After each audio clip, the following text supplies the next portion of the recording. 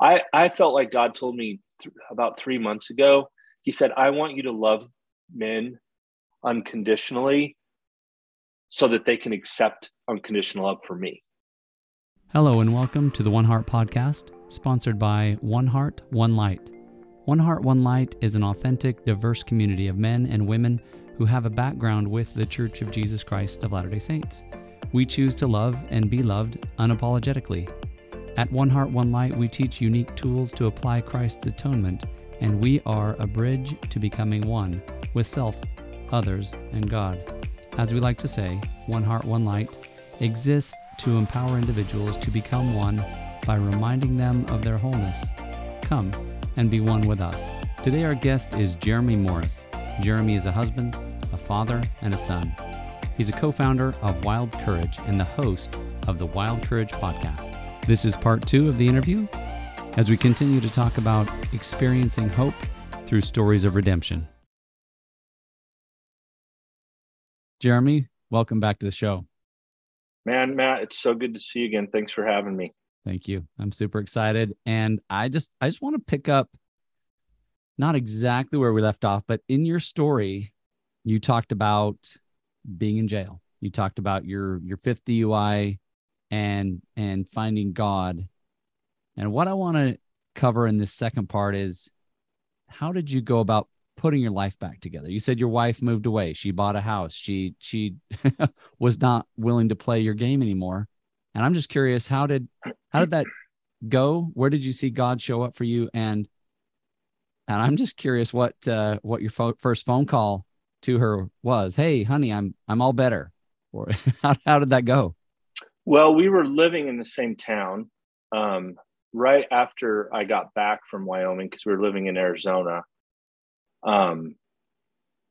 I got a job in the oil field. So we were living in an apartment in a covered arena. So there's this huge covered arena. And underneath the front part of it was a really nice, big, like probably 2,000 square foot apartment. And then you'd go up the stairs and then there's the covered arena. Well, there was an office up there that was just big enough for my cot. So I had my cot in there and then about a foot on the side to walk in there. And I had some clothes and stuff in there. So for a while, when I got back from being in jail in Wyoming, she's like, you're not living in the house. I don't trust you, obviously. Even though I tried to share with her this God encounter that I had in jail, and I'm like, I'm free. I felt alcoholism leave me. Like, people say alcoholism is a disease, right? Sure. What is leprosy? Sure. Disease, right? Like, sure. Can God heal diseases? Absolutely. So if people want to classify alcoholism as a disease, which is fine with me, I'm telling my wife, I've been healed from this. It left me. It's gone. And she's like, sure it is. Right. Because I'd quit, so many times before. Right. Yeah. And so I lived in the office with my cot. I would fly to work for 30 days and then I'd come home for 15 days off. I remember in the winter, my first year of doing this, I'd fly home to Phoenix, and then it's a 2-hour drive up to where we lived. Wow. And I would go in my little room, and it was cold because where we lived in Arizona was at a mile high. Right. And I would go in my little cot, and there was a wall heater, and I would turn it on, and I would sit there freezing until that little room warmed up, thinking, this is what my life's become. Yeah. My family's cuddled away in there. And it's now 2 a.m. because that's a long flight, from the East Coast to the West Coast and then the drive. And I would sit on my bed and cry. Like, this is where my life has ended up. Right. And I was, because of the legal situation I was in, I was required to do outpatient rehab. And I had to go to AA meetings and get my little thing signed that I was attending. So I was doing that in the 15 days that I was home. And then the outpatient, I had to do that because I was gone for so long. I had to get a special okay from the judge that I would just do a whole bunch of it when I was home. Wow. So I was working like 120 hours a week in the oil field for 4 weeks straight. Then I'd come home and I was just saturating myself in getting help. I had to legally, right? So God was like putting all these people in my place. And I was going to this really wonderful AA meeting. And then I was going to the outpatient therapy, group therapy. And it was for, mostly it was full of kids who were either going to go to prison or they had to go to this program to stay out of jail. So it was me and a bunch of young kids, and I'm a middle-aged man. And I remember one day sitting there, probably my third time, thinking, these people, I don't belong here. Especially in AA, I was like, these guys are, man, what a bunch of losers. And I don't belong here. These are not my people. Meanwhile, these guys have like 30, 40 years sobriety. And I'm on my 5th DUI, right?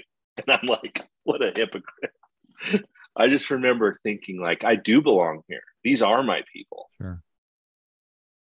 It was just a very healing time. But more specifically, I had this lady named Gwen who was from Chicago. She led our outpatient group. And she was an ex-heroin addict. Wow. This beautiful, large Black lady. And for the first time in my life, she did not coddle me. And I would share how my wife, I was living in the closet or in the office outside, and how she wouldn't even go, knowing I was coming home. I couldn't even get my wife to go turn the heater on for me. Wow. Like she was numb to me. She had nothing for me. Right. And Gwen was the first person that really walked me through, like, yeah, you've put yourself in these shoes. She was the first one that started teaching me to have self-accountability and not be a victim. Right. There's a slippery slope between being a victim, which in some sense I am a victim of sexual abuse, right? Sure. And mental and physical abuse or emotional abuse, but also owning what I've done in the wake of all that. Sure. And what are you going to do with it, right? What are you going to do with the cards? Too many people stay in victimhood, and that just and then they have a bunch of people around that know their story, so they enable them. Right. And Gwen was the first person, because I'm just freshly out with my story at this point too, right? And she's like, oh no, you put yourself here. You need to own it. And I remember something shifting with her, especially. I'm like, I have to be here for like 18 weeks. What if I just embrace this? Right. And something shifted in me, and I was like, well, I've been asking God to put the right people in my life to help me, and here she is. And it was hard because she was very honest with me. That's when it hurt. Yeah. So not long after I'd moved out, my wife found a house on a property with a barn and an arena, and bought it and moved out. And I'm processing this with Gwen and group, and all these, early 20-year-olds are rolling their eyes at me, sitting there crying in front of all these kids about my wife's leaving me. She's moving out in her own house. And Gwen, I'll never forget Gwen saying, yep, and you're going to go over there and you're going to paint the house. You're going to redo the flooring. You're going to help her move. My wife's whole family was coming to help her kind of give the house a once over. Right. And Gwen's like, you're going to be right in the middle of it helping, and you're going to pay for everything too. And I'm like, do you know how scary this is to go face my mother and father-in-law, my wife's sister, her family, and my wife's brother and her family? They were all coming to help her move and prepare. And Gwen's like, yep, you're going to go and you're going to be right in the middle of it. I'm like, she hates me. I don't care. I was so scared to face her family. They all know what I've done. They all know what I've put her through. And they all embraced me and were like, her brother, Mike, who's one of my best friends now, was like, dude, you're the bravest guy I know. I would say so. I cannot believe you're here. We're riding in the truck making a trip. And I'm like, I'm scared to death. I'm helping my wife leave me. Right. I'm saying goodbye to my son. Even before, when I was living in the office, I knew they were down 5 steps and they were right there. Right. They were 40 feet from me. There was something safe about that. But the finality of her moving out it changed everything. Sure. The totality of the mess I'd made set in the first night that I moved back into the apartment and I was by myself again. And they weren't 40 feet away anymore, right? They were gone. Miles away. And again, I just look back and I'm like, grace, God just like took care of my heart. It was hard. Again, I was still convincing my wife, like, I'm fixed, I'm sober. I've been sober for 4 months now. And she's like, I would go to get my son. At first, he couldn't spend the night with me. And Gwen was like helping me navigate all this, saying, damn straight, he can't spend the night with you. You're not, you know what I mean? Like, she has every right to not trust you. Right. And you feel like the little boy who cried wolf. Right. But I'm like, I know inside of me there's been a change. She would go through every inch of my truck looking for a bottle. And the hit on my pride that was of like, I can't believe you don't believe me. And she's like, I don't care.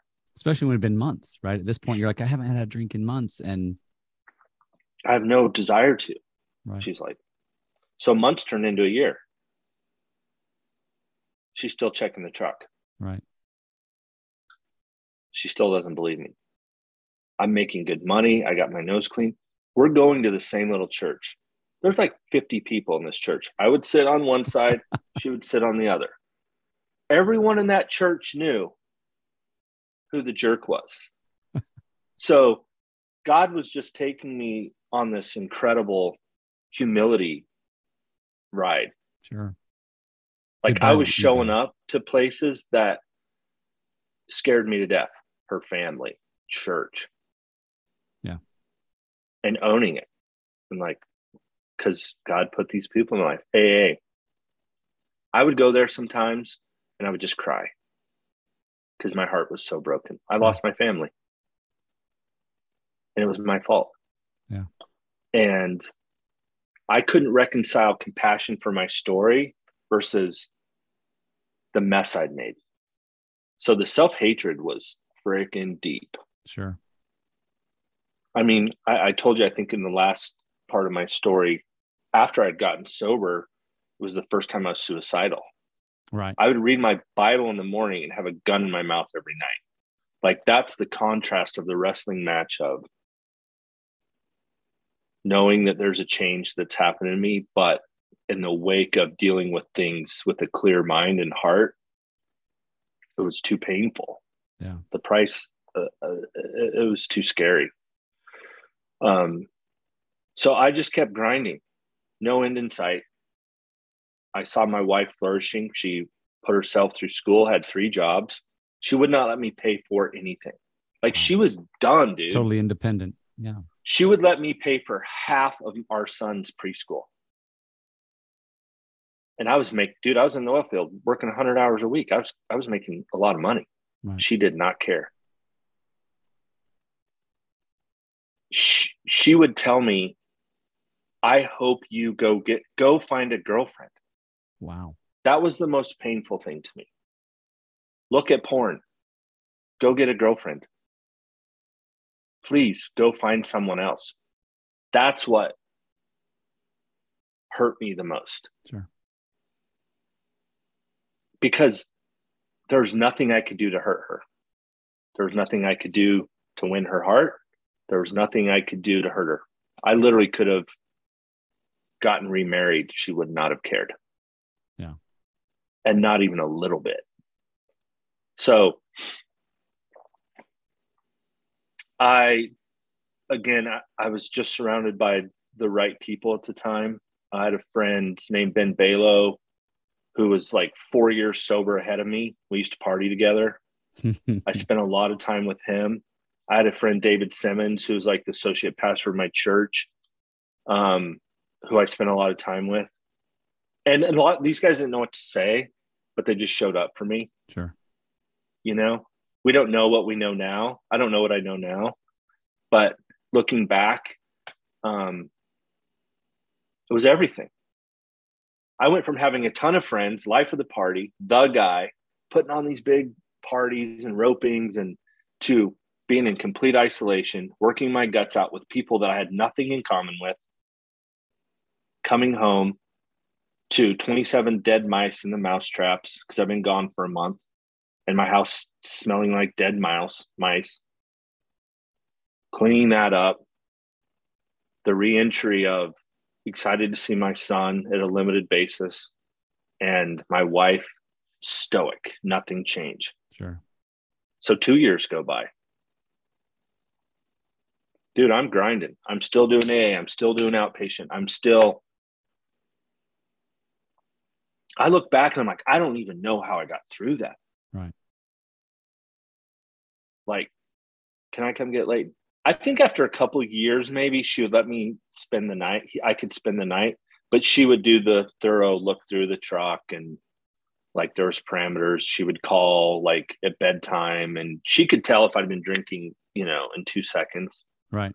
So there was all these boundaries that she had set with him being alone with me. So I think after the third year, she invited me over for dinner on Christmas. Wow. And that was the first time I had hope after 3 years. I also was getting healthier and starting to look at what does my life look like without her? Because, dude, 3 years is a long time, right?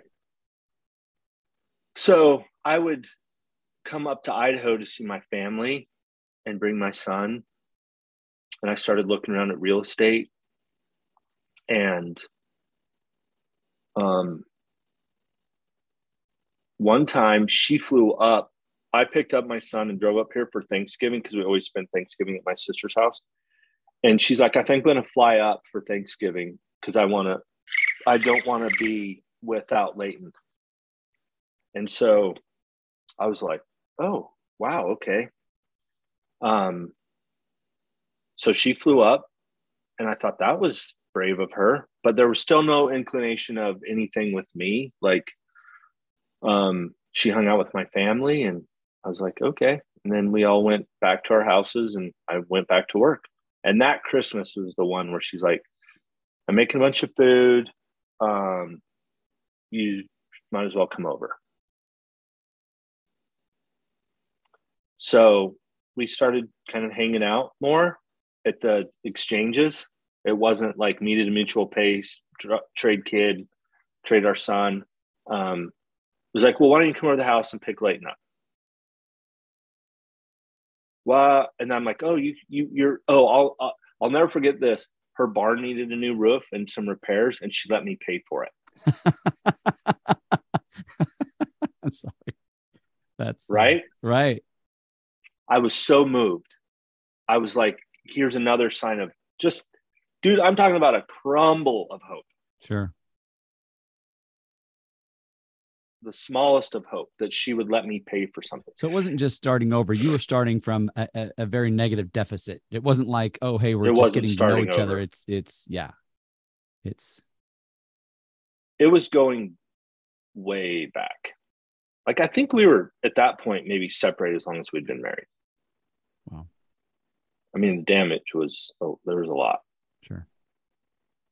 Because my wife carries herself in so much integrity, and she knows who she is, and she knows she's a powerful woman.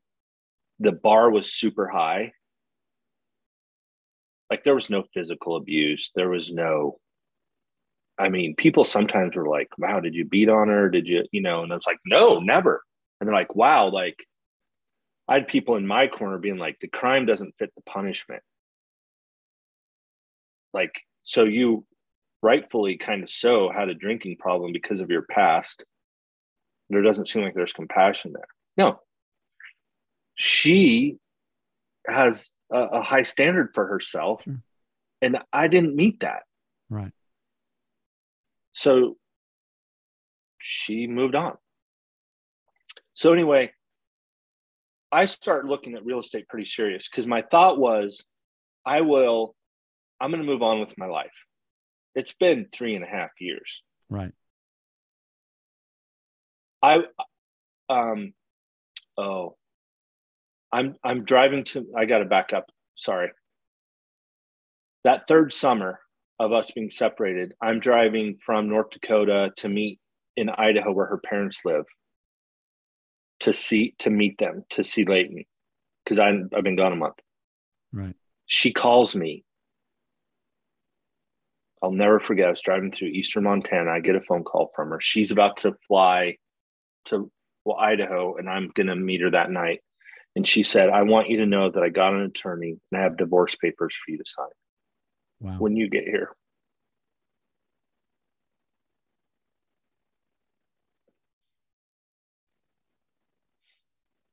And I pulled over on the side of the road and lost it.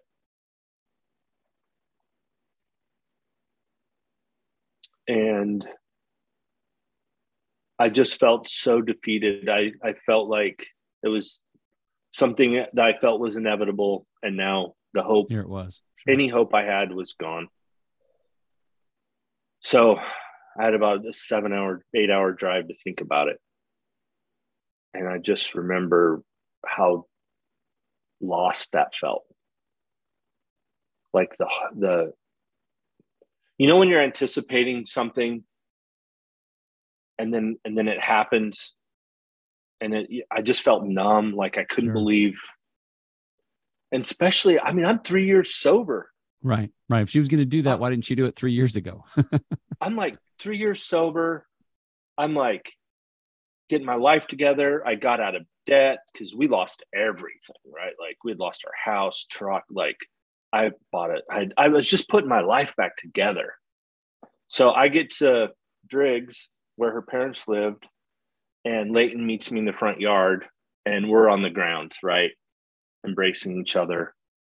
And later she told me that she was looking out the window and she felt like God told her no.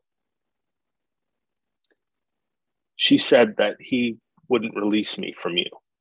As much as I hated you, as much as I didn't feel anything for you.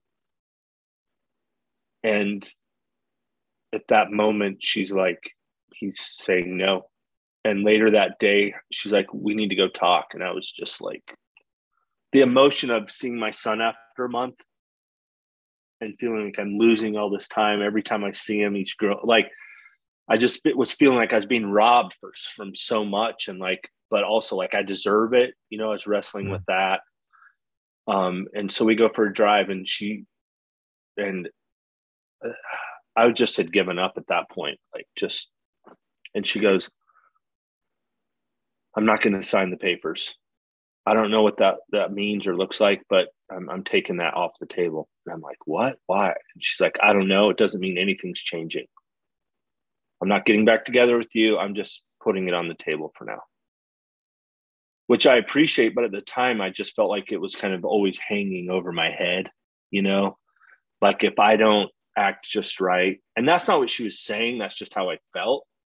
Because she didn't say I was tearing it up and let's get back together. Right. She was just like, let's see how this goes. I'm not. So fast forward, I'm looking for real estate. She's like, well, let me see what you're looking at. So one time we were in Idaho, and she was here. I think the time she'd flown in, and we're driving through our way to go see my dad. And we stop in this little town of Emmett that's on the way outside of Boise. And we get a real estate magazine. And I'm so clueless. I didn't think that much of it. We're just hanging out a little bit. But I'm like, I tell her I think I'm going to move. Right. She's like, okay.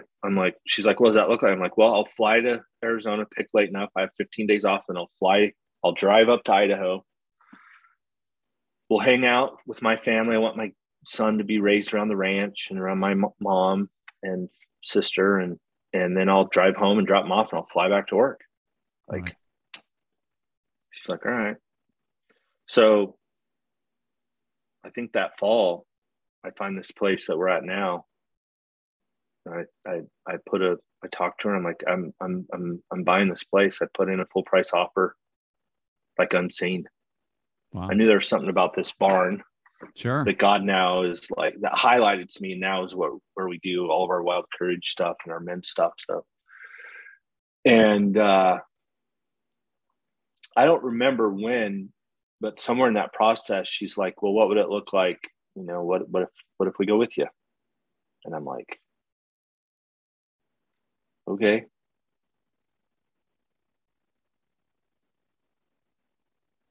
So after years of her safely watching me, my life be transformed, it was such a blur. Like, the house I was living in sold, the ranch with the covered arena. So I moved into her house for the last 2 months before we moved and lived in the guest bedroom. Wow. That's when the real hope was starting to settle in. Right. Like, there was no hand holding. There was no affection. There was no, we're back together. Right. There was, I've watched you from a distance. I'm feeling a little bit safer to allow you in a little bit. Right. That Christmas was very special because I woke up and got to celebrate Christmas with my son and my wife, even though I was living in the guest bedroom. And then March, And then in March, we moved to Emmett, and that was the first time my wife and I slept in the same bed in 4 or 5 years. Wow. I mostly was living on the couch towards the end. Sure, before on my cot. Years. Right. Yeah. So that's the beginning of our redemption story, though. Yeah. So time doesn't heal all wounds. That's a lie. We've been fed since we were little kids. You can sweep them under the table, right, which is what a lot of people do. And it was what we did because we didn't know. Right. So we moved back in together, and it was like our second chance. It was like we got remarried or something almost. And then it didn't take long for all of our past hurts to start showing up. Right. It didn't take long at all. She still didn't trust me with her heart, and rightly so. And all the brokenness from my past, abandonment from my mom, sure, all the way up through all my undealt with pain, still there. It didn't go anywhere. It's still there. Right. Now it's just has a ripe season for it to be all my triggers, right? Being back together with my wife, thinking this is going to be perfect. I still don't feel affection. Still don't feel loved. I still don't, all the stuff that I brought from my childhood on up through all my relationships with other women show up. So how'd you start to deal with all of that? Well, I'd started a company at the time. Just the grace of looking back, hindsight, right? I started a company, so I was gone all the time. So I'd be home for a little bit, and then I was gone for a month, starting a new company. So I was on the road, I'd come home, and we had enough dreams going on of our property and our place. So you could kind of ignore and kind of push aside the triggers, if you will. And then it'd show up, and we'd have these huge knockdowns, drag-outs, and we didn't have any answers because we had no tools at all. Right. We tried more marriage counseling, and it was a bust. It was like, the person looking at the watch, like, okay, tell me what do you feel? And I just felt shame. Sure. That's all I felt from counselors ever. Because what do they ask you when you first sit down? Tell me about your childhood. Oh, my dad was married 5 times, my mom 3, blah, blah, blah, blah, blah. Okay. Oh, wow. Mary, tell me about your child. Oh, my parents are still married. That's the starting point of shame. Every counseling session I've ever been in. Wow. So I just felt like I got my butt whipped because it was always my fault. So how did things start to shift for you if you weren't finding it in therapy? So God was doing a work in us spiritually. I had started this journey on my own because I got saturated in an environment of emotional health. Okay. During AA and some of those meetings you're talking about, and the outpatient right. and AA, just getting tools on how to deal with life as it comes to me, because we're so circumstantial, right? It's like, especially as an alcoholic, it's like, oh, it's a beautiful day, the sun's shining, I want to have a drink. Oh, it's rainy, I'm sad, I'm going to have a drink, right? So I'm just such a circumstantial, emotional being, and my emotions are all over the place all the time. Like if somebody looks at me wrong, or I just was so affected by emotionals because I was so codependent on everyone around me. Sure. They needed to show up for me just right, or I was upside down emotionally. Right. So if my wife didn't have enough sex with me, it meant she didn't love me. If she didn't make the sandwich for me or feed me, that means she didn't love me. Right. So if you go back to my story, remember I had the stepmom that would take hot breakfast to my stepbrother and sister, and tell me, if you want something, you know where the cold cereal is. Wow. So if I'd go in at lunchtime, like, say I'm hungry, my wife's like, well, make a sandwich. I was devastated. Sure. I'm like, you don't love me. If you loved me, you would make me a sandwich. And she's like, I have 2 kids in diapers, another one to take care of. You're gone all the time. I take care of this whole place, and you want me to feed you a sandwich? Like, logically, it didn't make sense to her. Like, you're a grown man. And I was just crushed by her. Right. So spiritually, I've been going on this journey, getting a little bit healthier. And this is the cool part of my story. About 12 years ago, one of my stepmoms reached out to me from when I was a little kid and found me on Facebook. Wow. And I didn't respond for a while because it was like a part of my painful past, like my dad wasn't married to her very long. And I really liked her, and it was just painful. I was like, I don't want to deal with any of that. But we kind of had cultivated a relationship, and she's like telling me about her life. And this is over a few years. Sure. And she's telling me about her son that has a podcast. And so I started listening to it. His name's Justin. And it was the things he were talking about. I was like, I don't know that dudes talk like this and about these things. And he was so vulnerable that I was a little bit scared of it, but I was also very attracted to his vulnerability. And so I fast forward a year or so, I go to a business conference in California, and unbeknownst to me, guess who's speaking at that business conference? Justin, huh? Her son, who's a who's an emotional health coach. Wow. So I go up to him right before the conference starts, and I'm like, hey, dude. He's like, hey. I'm like, do you like riddles? And he's like, what? I'm like, do you like riddles? And he's like, okay. I'm like this big bearded guy standing over him. My part of this story, whether it's true or not, is I swear he was looking for like security, right? Because he's about to go on stage at this and speak. And he's like, okay, I'll bite. I'm like, and I tell him, your mom was my mom before she was your mom, because he's younger than me. Right. He wasn't born. And he's like, Jeremy? Because she had told him about him. And I'm like, yeah, dude. Like, and he just embraced me. He's like, you're the stepbrother I never had. And he's like, I got to get your number. How long are you in town? We got to go to dinner. And at dinner that night, we ended up having dinner turn into going back to his office for hours and him hearing my story. And I never had somebody cry over my story before. I never felt seen in all my shame. It's like he just swam through all my shame and saw me and had this compassion for me that I'd never felt before. If I never saw him again, that encounter was so impactful and healing to me, to be seen and loved so unconditionally by a guy I just met.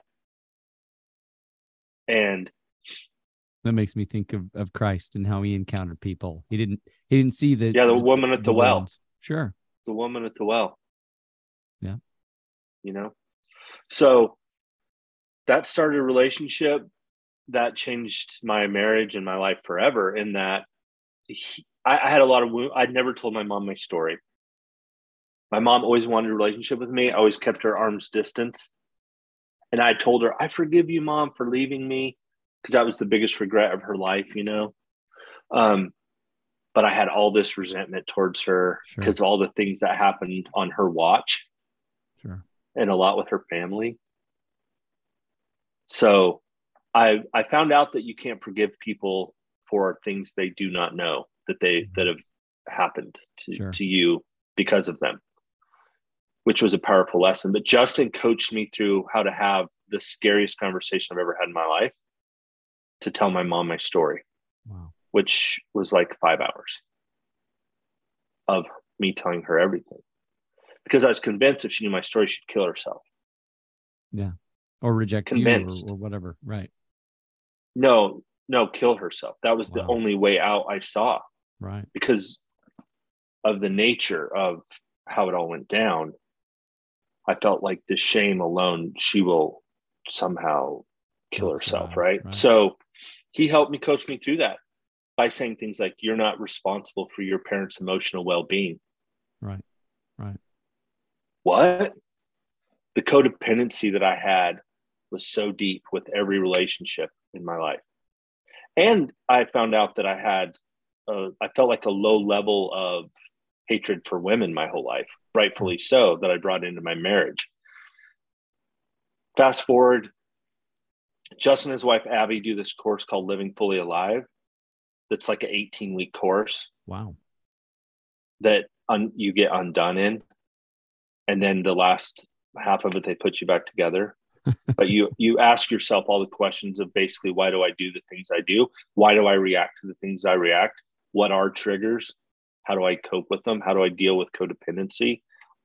So I felt like meeting Justin, God said, because he is the Redeemer and he can fast track things. Sure. I met Justin. A few months later, we're taking this course, and he's seeing my wife and I and helping us navigate our marriage. So I'm meeting him one day a week. My wife's meeting the next week, and then we're getting together the third week, and we're immersed in this course all at the same time. And God just expedited the healing of our hearts and our pains that were caused before us, once we were together, and moving forward to that point.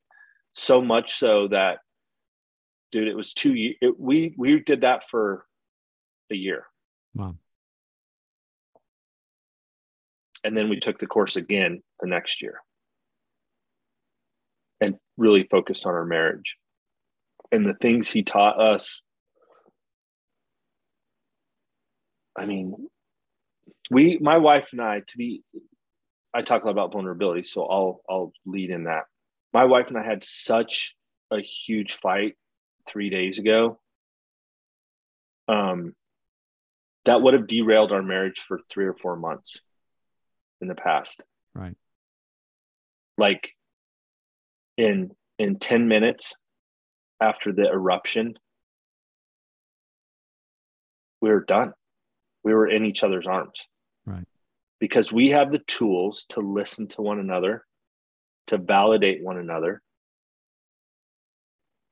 We give each other permission to be honest to the point of hurting one another for the sake of advancing Sure. our marriage.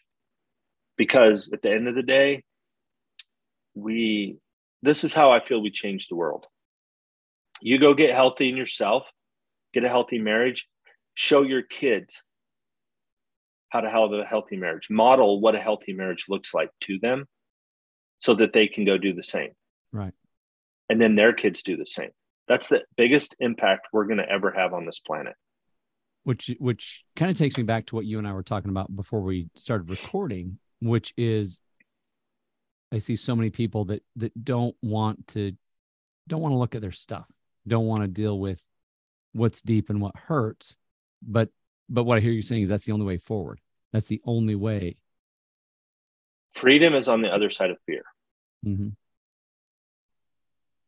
Having that conversation with my mom changed everything with my mom and I. It changed my marriage. There was a release of forgiveness to women. Sure. But I had to go back all the way to where it started because I had so much rejection and abandonment from my mom that I drug it into every relationship I've ever had. Sure. So I put a lot of junk on my wife that didn't belong there. So it was like I felt this low level of hatred for women like kind of went away after I had this beautiful, scary conversation with my mom. And I've told this story in podcasts before, and it's amazing how many people have reached out to me. And I've helped navigate hard conversations with their parents. Cool. Because Justin showed me how to do it. Yeah. And gave me the courage. And I had to borrow. The other cool thing I want to mention is Justin, I borrowed his courage to have a lot of hard conversations. I didn't have it for myself. So I thought of how powerful he was and in his own story, how far he's come. And I'm like, I'm just going to borrow his courage and bravery for this conversation, which might sound weird. But since then, I've had people say, I had to borrow your courage to have this conversation with my wife and tell her about my story and my sexual abuse and my path. Like it's really a gift that you can give away and that you can borrow strength from someone else, which is what the body of Christ is supposed to look like. Sure. But we can't get there because we got to walk around being perfect all the time. Like Yeah. We got it together, which goes back to your point of the fear of being seen.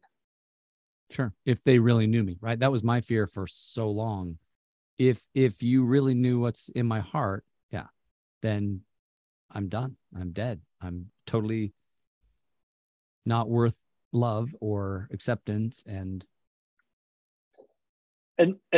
it's just such a lie that the enemy whispers in us. And we partner with that little lie in the trajectory. We get so far off course. Sure. Over years. Like there was a lot of time in my life that I was like, if I don't sleep with enough women, I'd convince myself I was homosexual because of my childhood. Yeah. That's how twisted it can get of partnering with these lies, right? Like because of the nature of the sexual abuse I was experienced as a child, I'm like, well, I must be homosexual if I did these things. So the antidote to it was sleep with as many women as possible. Right. That'll fix it, which is obviously the opposite of the truth. But facing those fears is freaking scary. That's why people don't do it. Right. Right. And So the antidote to shame is vulnerability. Right. Well, that's what I was going to bring that up is what I'm hearing you saying is not only do you have to see your stuff, you've got to be able to speak it to, there's trying to remember the exact reference. I think it's James 5:16. It says, confess your faults to your brothers, to others, so that you can be healed. Yeah. Powerful exchange happens. And I'm at a place now where I've received so much healing that I'm very open with my story. It's become transparency at this point. Sure. There's a difference between transparency and vulnerability that a lot of people in these circles get enough healing that they'll be vulnerable with their story. And then 10 years later, they're telling their same story, which is great. But everyone, they get accolades for being vulnerable. It's not vulnerable anymore. You're just being transparent. Like, I can tell parts of my story that were so painful and gripping me with fear that I thought I would die if anybody ever found out. Right. I can walk through that pretty easy now because I received so much healing. It's called transparency. Now, me being vulnerable is telling you how I crushed my son's heart 2 days ago. Right. That cost me something. Yeah. That's what we found with Wild Courage around the fire, is brothers who get low with humility and risk vulnerability to be seen. And what they're finding in this circle is that there's unconditional love and acceptance on the other side of, I feel like an a-hole because most of it has to do with being a husband and a father. Sure. And how we feel like we've blown it. And they're met with, oh, bro, me too. So the first step is, I see men being vulnerable and taking a risk. And then other guys are like, me too. Same.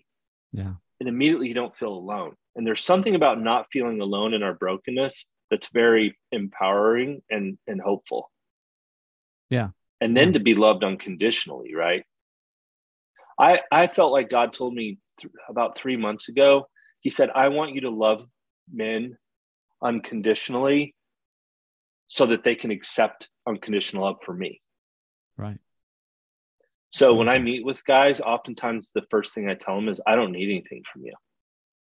I don't need you to stay sober, because that so many times, especially with dealing with addiction, is we make it about ourselves.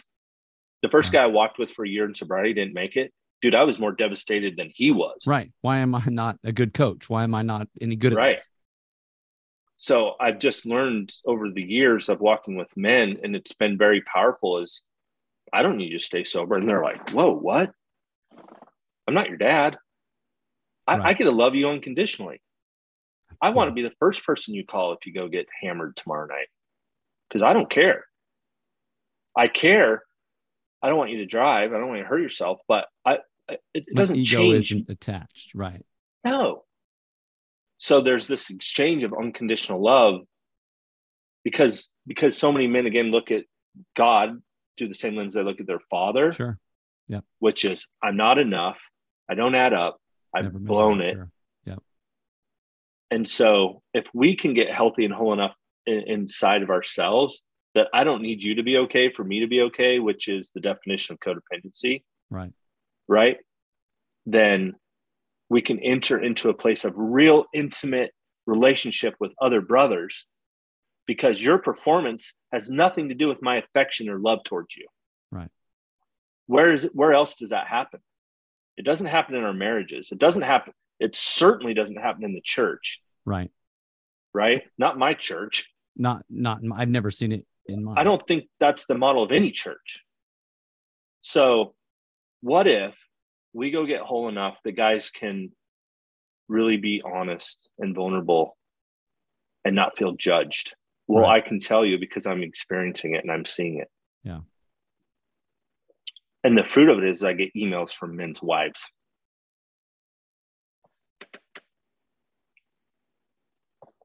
You know? Yeah. That's the fruit of all of it. That's the real transformation that's happening.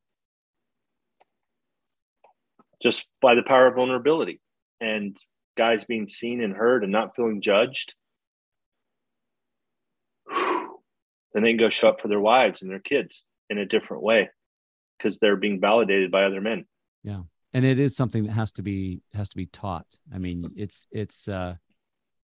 can't be, it has to be modeled, it has to be shown, it has to be, I don't know, just, you have to experience it. And when I try to, explain it, or help people see it, it's like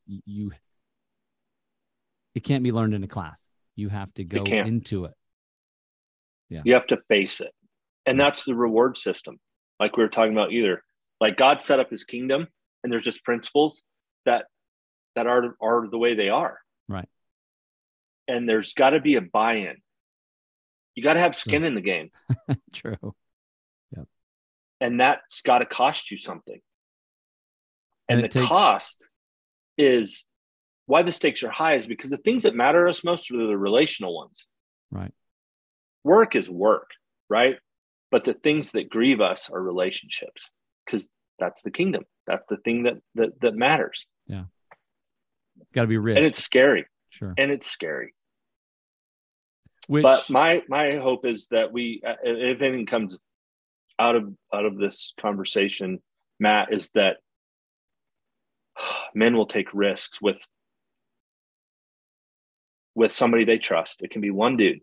Right. Hey man, I'm going through this, that they feel safe sharing with, and see what happens.